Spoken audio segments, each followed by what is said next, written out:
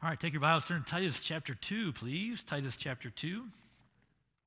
My ears are getting a workout today. I have a mask on and an ear mic on. That's a lot of work for my ears. That's a heavy load to carry. They're not used to it. These masks, they're definitely a part of our society now. And I was wondering if the sale of breath mints has gone down because no one cares, or maybe because you can smell your own breath. Maybe it's gone up. I don't know. I'm not sure. Am I cutting in and out? Sounds like it to me, so I don't know what I'm doing wrong. I have problems with mics in this place, nowhere else, but only here. If I preach somewhere else, I don't have a problem, but here I usually have a problem with mics, all right? So if I need to go to a handheld, let me know, okay? Give me the nod back there, all right? Good. Titus chapter 2. What experience for you has been life-changing? Life-changing experience. Can you think back in a time in your life where an event, a moment in time, maybe it's a relationship that began or something that happened, an event that's been life-changing over these years. Several years ago, we had a man come to preach for us, Pastor Pete Folger from Cleveland Baptist Church. And he came up here. He's been a friend of mine for years. In fact, when he was a teenager, I took him to camp. That's how long I've known him. I was working, helping out in Cleveland Baptist Church, and he was a teenager. And so he came up here to preach for us. We took him out to eat. And he said, I've never had poutine. He said, I've never tried it. I heard all about Canadian poutine. And so we took him and we got him some poutine. I said, well, what do you think? He said, brother, this is life-changing. Life-changing. Now, that may be a little bit of exaggeration. Poutine, I'm not sure how you feel about poutine, if it's life-changing to you or not, but that experience for him, he said, was life-changing. When I think of life-changing, I think back to a church activity almost 26 years ago. Our church was having a roller skating activity. And a single youth pastor walked into that activity that night, and he met a girl for the first time from Nova Scotia. That's me and Jackie. And the magic began that night, right? Roller skating. And you know what? She fell for me very hard, very quick that night. But who can blame her? Who can resist a guy in roller skates? I mean, come on. There's nothing better than a guy in roller skates, right? And so that night, the magic began. That event has been life-changing. It's changed the course of our life, and now we have two girls, two sons-in-law as well, and the life has been, from that moment on, life-changing, all right? So this morning, I want to examine today the life-changing grace of God. The life-changing grace of God. In Titus chapter 2, we're going to see three ways God's grace can change your life today. Today. And so God's grace is life-changing day by day. And so if we look at this passage closely and quickly, we'll see that God's grace can change our life. Let's have a word of prayer, and we'll get right into the passage this morning. Heavenly Father, we're thankful for all that you've done for us and bringing us here safely today. We pray for those who will be traveling for the 11 o'clock service, that you would help them as well as they travel. For those who would join us online, that you'd speak to their hearts. And Lord, I pray that as we look at your word, it would be very clear and very obvious to us what you want to do in our life through your grace, and may change our life even today as we move forward. In your precious name we pray. Amen. Titus chapter 2, we're looking at verse number 11. Titus 2, verse 11. For the grace of God that bringeth salvation hath appeared to all men, teaching us that denying ungodliness and worldly lust, we should live soberly, righteously, and godly in this present world, looking for that blessed hope and the glorious appearing of the great God and our Savior, Jesus Christ, who gave himself for us, that he might redeem us from all iniquity and purify unto himself a peculiar people, zealous of good works. The life-changing grace of God is looked at here in these few verses. How does God's grace change our life? First of all, God's grace is a saving grace. We understand that, right? But we got to look at that. That's what the Bible says here. And I hope that we never get tired of looking at the saving grace of God. Talk about your life-changing experience. Can you look back to a moment in time where you asked Jesus Christ to be your Savior?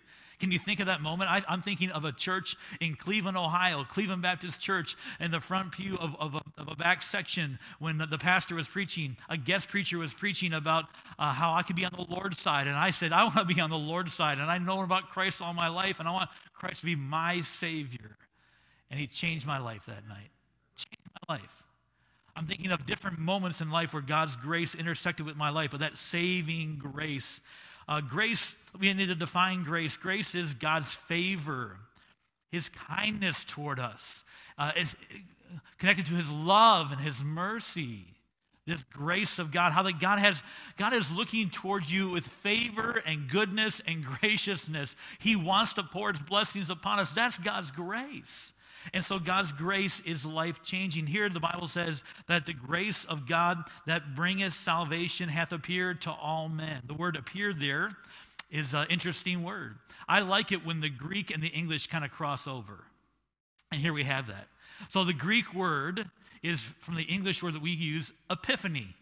Epiphany. An epiphany is a sudden realization of a truth that changes your life, a new consciousness about something. And here it says that the grace of God appeared to all men. There was an event in time, we're going to celebrate a little bit, where God became man, and at that sudden moment, the grace of God was on earth.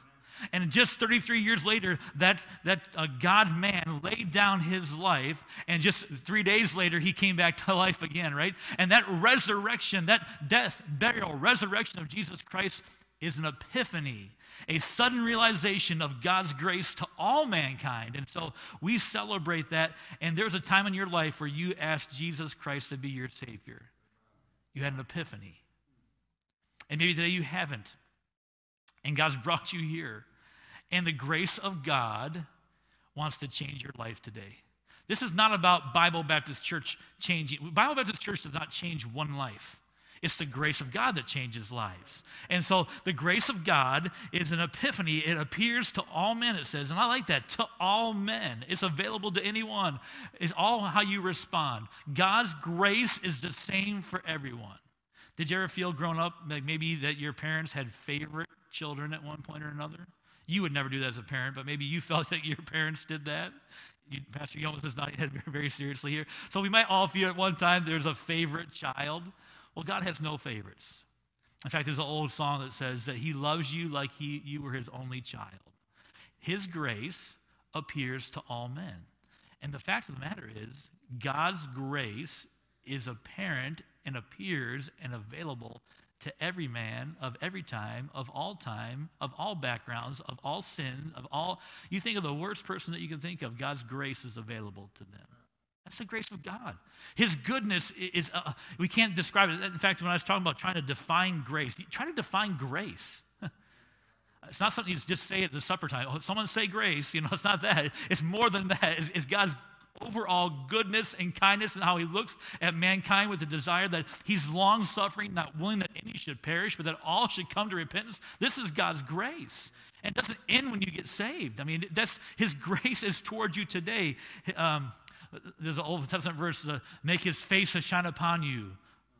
The Lord bless you and keep you and make his face to shine upon you. God's face is shining upon you today. And so this is God's grace. In verse 13, we're introduced here to our great Savior, Jesus Christ. And it says in verse 13 that he gave himself. The greatest gift of all was the gift of the perfect Lamb of God. And he gave himself on Calvary because he wanted to show grace to you and to me. He knew that we're sinners, that we're just dust, that we're frail, that we've gone away from God. All we like sheep have gone astray. He knows that, and he knew that at that moment in time, he was going to give his life for us, even on the cross saying, Father, forgive them, for they know not what they do. Right? God's grace is amazing, and here it is shown when he gave himself as the greatest gift. It says this in verse 13, verse 14, who gave himself for us. Why? That he might redeem us. His desire is to redeem us from all iniquity. The word iniquity means to go outside the law, to step out of bounds. You guys are all out of bounds.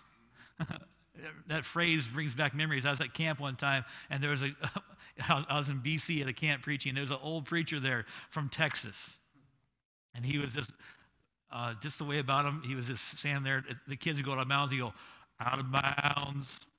Out of bounds. And then me and Boyd Stanford was there, a friend of ours, and we kind of picked up on that phrase.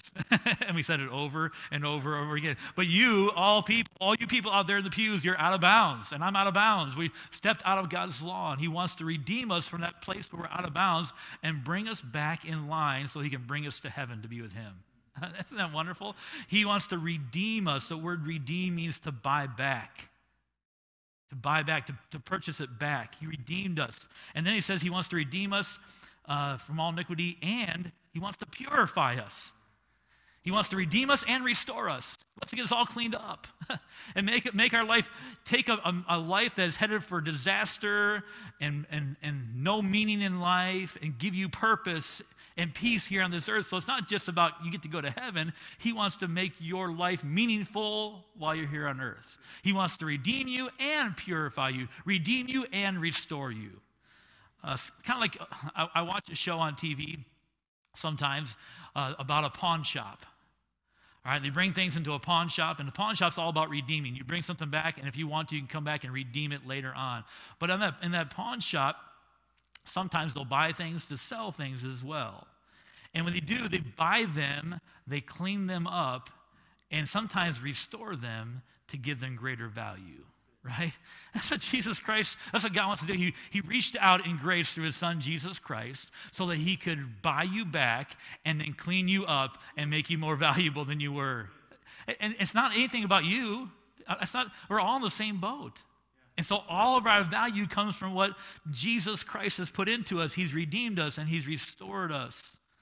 And then he says this, and I like this, purify unto himself a peculiar people. I looked today across this auditorium at a group of peculiar people. If I said, that's never a compliment in our society. If I say, that guy's really peculiar, no matter how nicely I say it or what inflection I use, it doesn't sound like a compliment. Hey, you're looking very peculiar today. It just doesn't sound good, right, in our language. But I want you to understand, in the Bible language, that's a compliment, a peculiar people. That word peculiar really means this, beyond usual. Beyond usual. And so he redeemed you and then restored you, and now you're beyond the usual. Again, nothing to do with you. You're just a sinner saved by grace. But he's put inside you his grace, and he's worked on you to redeem you, to purify you, and make you something of more value. It has this idea of something, it makes you something special because of possession. Who owns you? That's why you're special. That word in the Greek means the idea of ownership. Jesus Christ, God the Father, owns you now. Because you're owned by him, that makes you special, beyond usual. This is the grace of God. Going back to my idea of the pawn shop. Sometimes they bring in a very usual item to try to sell it. And what makes that item valuable is who used to own it. I saw one time they brought in a golf club. It was an ordinary golf club, a putter, I think it was. And it didn't look like anything. It wasn't gold. It wasn't value of itself. But the putter was owned at one time by Bill Clinton. I'm not a big Bill Clinton fan, but people are. And so because that golf club was owned by Bill Clinton and they had paperwork to prove that the golf club was owned by Bill Clinton, they paid way more for that golf club than it was worth because of who used to own it. Can I tell you that the value that we have is because we are owned by God. We become a child of God when we receive Christ, John 1:12. As many as received him, to them gave he power to become the sons of God. We are a peculiar, special, beyond usual possession because we are children of the amazing, all-powerful, all-knowing God. That's what makes us special. It's like that dad in the stands that keeps saying, hey, that's my boy out there. That's my boy out there. That's my son. And you know, my dad used to come to all of our basketball games. I hope he would be able to say, that's my boy out there. And there was times that I would mess up and I would not do what I was supposed to do and I'd have a bad play, but I still think my dad had pride that that's my boy. And so God makes you his child, And he says, that's my child. I just can't wait to pour out grace upon them, just like you want to pour grace upon your children. How much more would your Heavenly Father, which is in heaven, want to pour his grace upon you? The saving grace of God. Let's not get tired of that. So today, I tell you about the saving grace, number one, because in the Bible, and this is the passage we're preaching, it's right there. The grace of God hath appeared to all men for salvation, for salvation. And I want to tell you that because in case you don't know Jesus Christ as your Savior, you accepted Christ today as your Savior, but most of you do. So I want to encourage your heart that you are a child of God. You are peculiar in that you're owned by God. And he has restored you and he has redeemed you. All praise be to the saving grace of God. Because without that, we are nothing. Right? So it's the saving grace of God. But then it doesn't stop there. The Bible says this in verse number 12. Well, let's go back to verse 11. For the grace of God that bringeth salvation hath appeared to all men. There's a saving grace. Then it says this, teaching us. Teaching us. So the grace of God, the saving grace of God ought to be teaching you something. Right? You know, are you learning from grace? Who is your favorite teacher in school? Do you have a name? Do you have a picture in your mind of one of your favorite teachers in school? I had in elementary a lady named Miss Soder. And I don't know much about her, but I know that I, as a grade 2 student, enjoyed that class. I don't know why. In high school, I had a teacher named Mr. Nelson. Mr. Nelson was a science teacher, but he knew the Bible better than anybody I knew. And so he used the Bible in science, and I enjoyed he was very, he was pretty dry, but very smart, and he poured into us, right? So we had favorite teachers, right? Is grace, are you a student of grace? Are you learning daily from the grace of God? Realizing that God is pouring his blessings upon you and his face is favorable to you, and whatever he allows in your life, every good and perfect gift comes from your Father, and all these things are God's grace upon you, and because of that, you're learning. Because grace is teaching. And if grace is teaching, certainly we ought to be learning from grace. So what should we be learning from grace? Well, look what the Bible says. Teaching us that denying ungodliness and worldly lust, we should live soberly, righteously, and godly in this present world. Sometimes grace is misunderstood. Because when we show grace, it's different than when we receive grace a little bit, I think. Let me explain myself. When I show grace to somebody else, I may be like, it's okay, I'm not going to judge you, I'm just going to show grace, I'm going to understand where you're coming from, I'm going to show grace. And so sometimes we think that the grace of God is like, do whatever you want, I'm just so gracious, do what you want. That's not the grace of, look at the grace of God teaches us. Does it teach us to do whatever you want? No. It teaches us that we should deny ungodliness, worldly lust, and live soberly, righteously, and godly. So the grace of God has the opposite effect on us personally in that the grace of God ought to teach us that there's a right and a wrong way to live as a child of God, who's a peculiar person, redeemed, restored, all based upon all that, right? And so here it says this grace, we're going to call the second point sobering grace. Sobering grace. So when I use the word sober, what image comes to your mind? What do you think of the word sober? We often, our society, would think of someone who's not drunk, right? In maybe Alcoholics Anonymous, they say, I've been sober for 12 years. It's a good thing. Or we think of someone who was drunk the night before and they're sobering up the next morning. They're sobering. So it's a little different story here in the Bible, obviously. It's not talking about that. Actually, the word picture that comes to mind when I think of sober, and this, some of you will understand this, there's a show that I watched in reruns, maybe you watched the first time around, called Andy Griffith. And Andy Griffith, one character on there is named Otis. How many know who Otis is?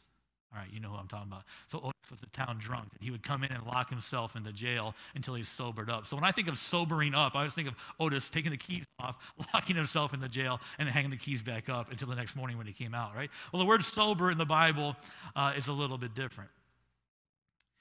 It has the idea of a sound mind, thinking clearly.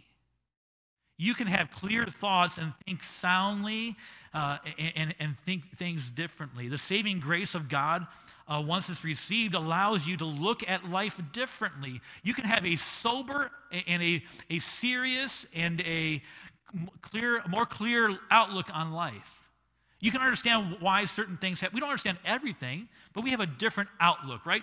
Pastor Yeoman's talked about perspective. You can look at the snow and say, oh, I hate snow. Or you look at the snow, look how pretty it is, right? I'm the first guy. But it's all about perspective. Your perspective in life ought to be, you ought to learn your perspective from grace. Grace is trying to teach you to look at life in a different way, that there's a purpose and a plan, and God has everything under control, and God's face towards you is still good. But Pastor Hollen, you understand, my loved one has cancer. I don't understand that, but I know that God's grace is still good. And I know God's grace is sufficient. Just ask Paul, he'll tell you all about it in Corinthians. All right, so I don't understand all those things, but my outlook has to be different in that I understand God is still gracious to me in the bad times. It's a sobering way of looking at things, and so it's a sobering grace. It says this, even in this present world. You can live soberly righteous in this present world. This world is nuts, right? You can be sober even though the world's going nuts. You can have a different outlook in life. That's what God is saying. And realize the present world that Paul wrote about 2,000 years ago is way different than the world we're in now. But God wrote it this way, in this present world. So wherever you are, in your corner of the world, you can have a sober, serious, clear outlook on life. It's a sobering grace that God gives us through his saving grace. If we today had set up an obstacle course here, and I said, we're going to start over here on this side of the room. We're going to have an obstacle course. We're going to have a competition today. I'm going to have over here Mr. Drain. All right, Mr. Drain is going to be one contestant over here on this side, and at the same time, I'm going to have Nathan Myers. All right, Nathan Myers is going to be the other contestant, and so there's a little bit of a disparity in age between these two men, and it's going to be a race to the finish. I'm going to have you go through these pews, over these chairs, under this stuff, all around this stuff. I want you to do this on your mark, get set, go. I would, if I was a betting man, and I'm not, would bet on probably Nathan Myers. Not that I have anything against Mr. Drain, but in that scenario, Nathan's betting on Mr. Drain. But in that scenario, I would probably choose a bet on Nathan. However, if I blindfolded Nathan and had the same race, I would bet on Mr. Drain, because when you're blinded, it's hard to find your way through an obstacle course. The grace of God takes the blindfold off us so we can see things more clearly. And so we're not going through this life blindly, just trying to feel our way through like what's going on, what's happening in this life. We have the grace of God to give us some direction and some clarity that others may not have. And so this grace of God gives us a soberness, a clarity for decision making in our life. And so we just need to tap into the grace of God. So here it says that the grace of God is teaching us. There are things here that we need to abandon and things we need to adopt. Did you see that? So it says, what's the grace of God teaching you? Deny, get rid of, turn your back on. And it says right here, teaching us to deny ungodliness and worldly lusts. That's the things we abandon those things, and we adopt soberly righteousness, godliness in this present world. So there's things, your whole life is going to be filled with abandoning the old life and adopting the new life. That's what grace teaches you.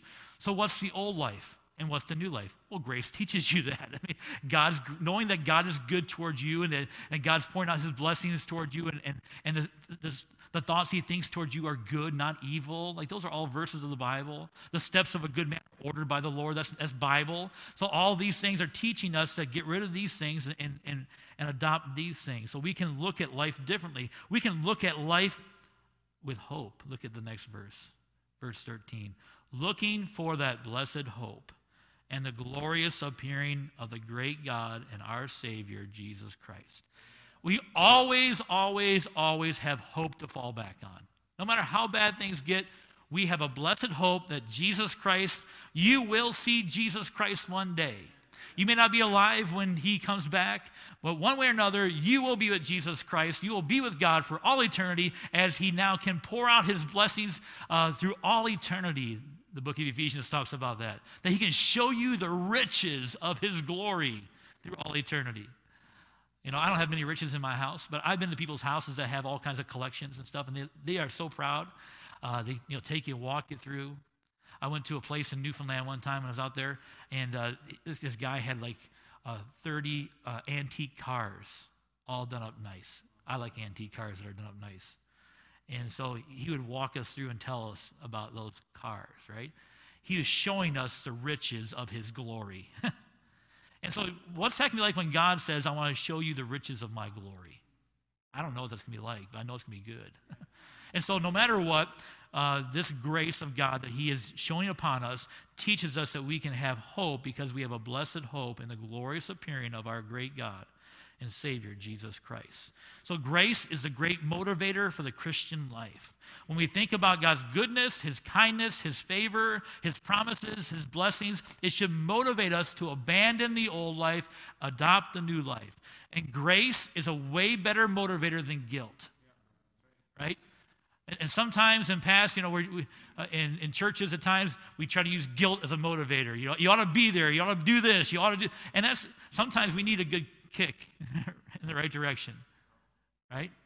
But grace is way better than guilt. And so grace is that great motivator for a sobering Christian life. It's a saving grace, it's a sobering grace, but lastly, it's a serving grace. Look what the Bible says, verse 14. Who gave himself for us, that he might redeem us from all iniquity, and purify unto himself a peculiar, not weird, peculiar in that you're owned and you're above usual. And why? Because you're zealous of good works. Saving grace leads to sobering grace, which leads to serving grace. Zealous of, the word zealous means to be burning or passionate about something. What are you burning? What are you passionate about? What gets you excited in the morning? Everybody's different. There was a day that my wife was very passionate and would still be about garage sales. She'd get up early on Saturday morning. Not so much for me. Pastor Young was as passionate about deer hunting. Got up early every morning, stayed up late every night to kill animals. Very passionate about that. To feed his family and to have some fun and to do, and that's great. What are you passionate about? The word zealous just means burning or passionate. In fact, there was a political group alive and around back in the time of the Bible when it was written. They were called the Zealots. That was the name of the just like we would have the Democrats, the Republicans, and the conservatives and the liberals. They had a group of people that they referred to as the Zealots. The Zealots wanted to rebel against the Roman rule and take over, and they were like freedom at any cost, and they were known for their passion and their hatred of Rome. It just burned inside them, and it couldn't help but come out because they were so passionate about it. And they called them, there's one of those zealots. There's one of those zealots over there, screaming around about Rome and how we need to get rid of Rome. They're so passionate about and they're known for that. Let me ask you this. What are you known for? What do those in your family know you for? Are you known as the person that, is always looking down and, coming across as better than, they're the Christian in the family and they think they're better than everybody else? Or are they the one that said, no, they're the Christian and they like to just give and be kind to everyone else, right? And I'm all for standing for truth. But the Bible says to speak the truth in love, right? So if we're not doing it in love, then maybe we're not doing it right. And I've known some, and I've heard of some men, and I've known some men that I think just were so passionate about the truth that they miss the love at times. And I think and we can be that direction where we are all about love and not about truth. What are you known for? If you have a loving Heavenly Father who showers you with his love, and his favor, and his kindness, and his face is towards you for good, would it just make sense that his kindness and his love would just flow through you? I mean, he's giving to you, you're giving it to them. He's giving it to you, and you're giving it to them. You don't have a Heavenly Father looking over you, ready to snuff you out because you've messed up. You don't have a loving Heavenly Father in there to look out and point the finger at and bring judgment. He's long-suffering towards you, and patient and kind. And if that's what you're getting from him, shouldn't that be what we give to everybody else? That is the serving grace of God. It comes through you.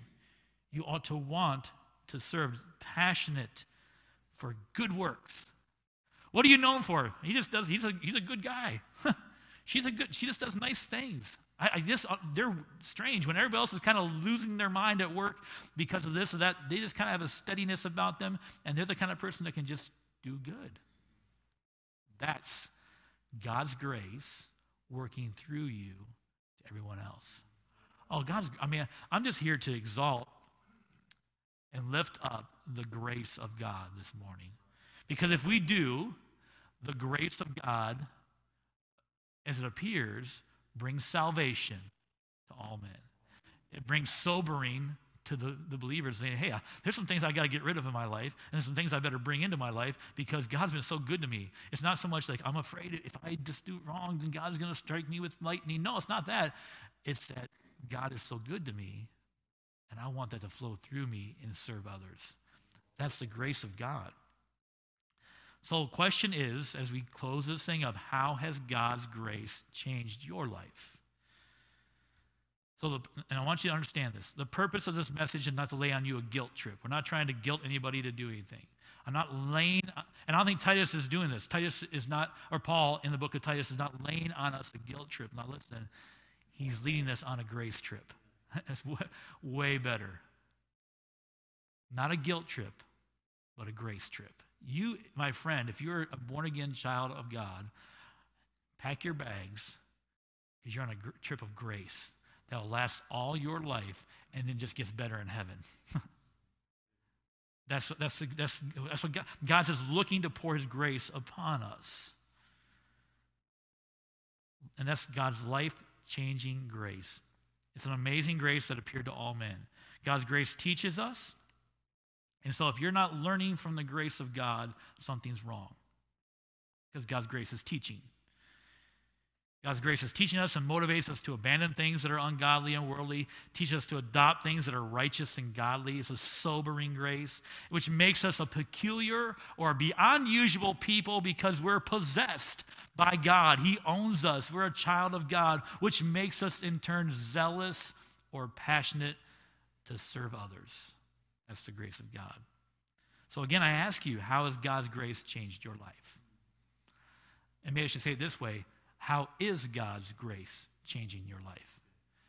Because this is not a past tense. The word teaching there is an ongoing process. Mr. Holmes, how long have you been saved for? 50-something. 50 plus years. God's grace is still teaching him. Hopefully in the next service we'll have a guy in our service that's been saved less than a year. The grace of God's teaching him. Right? Doesn't change. What we need to learn may be different, but God's grace is still teaching.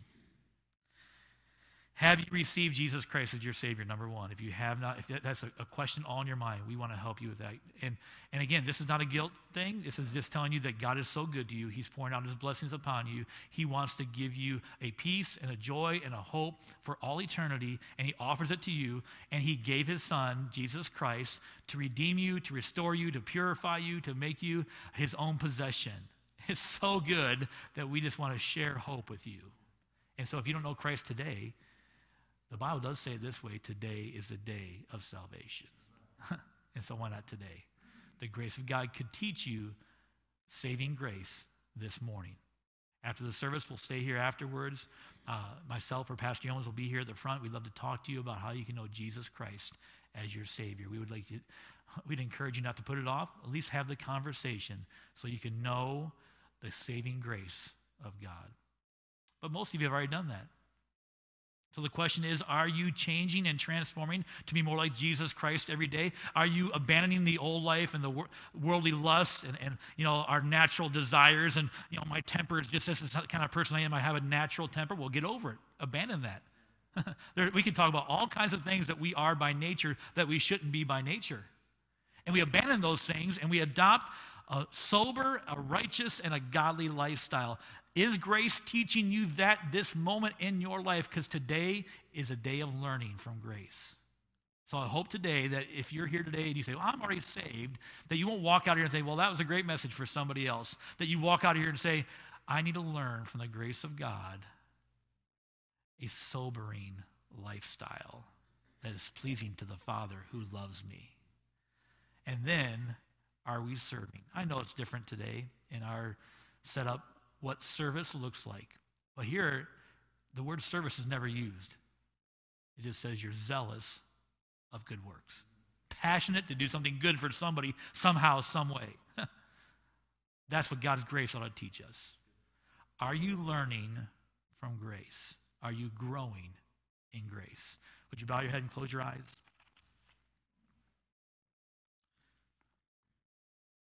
Thank you so much for listening. I hope that you've learned something from this passage and understand it. We just kind of walked through this grace trip from Titus chapter 2. But it's up to you now to make it personal.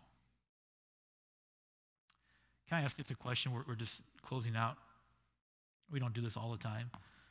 This morning, would you say, talk about life-changing experiences. I remember a time where I trusted Jesus Christ as my Savior, and I am so thankful that I've received the grace of God for salvation. I know I'm a child of God today, and I'm thankful for it. Would you raise your hand this morning and say, that's me. I know I'm a child of God. I'm so thankful. All right, God bless you. Thank you for that testimony. That's awesome. That's awesome. If you did not raise your hand, or if you did and you're not sure, we'd love to pray for you. I'm not going to ask you the question, but I just want you to know that I'm here afterwards. We're here at the staff afterwards. We're here all week. Get a hold of us if you have never received the grace of God. For those who just raised their hand, are you learning from grace to live a sober? Can you look at life differently because you have the grace of God? And will God's grace impact you tomorrow morning when you get up, and the next day, and the next day? Are you zealous? Are you known for your good works? And the Bible says elsewhere that men will see your good works and they'll glorify your Father, which is in heaven. The grace of God is life-changing. How has it changed your life?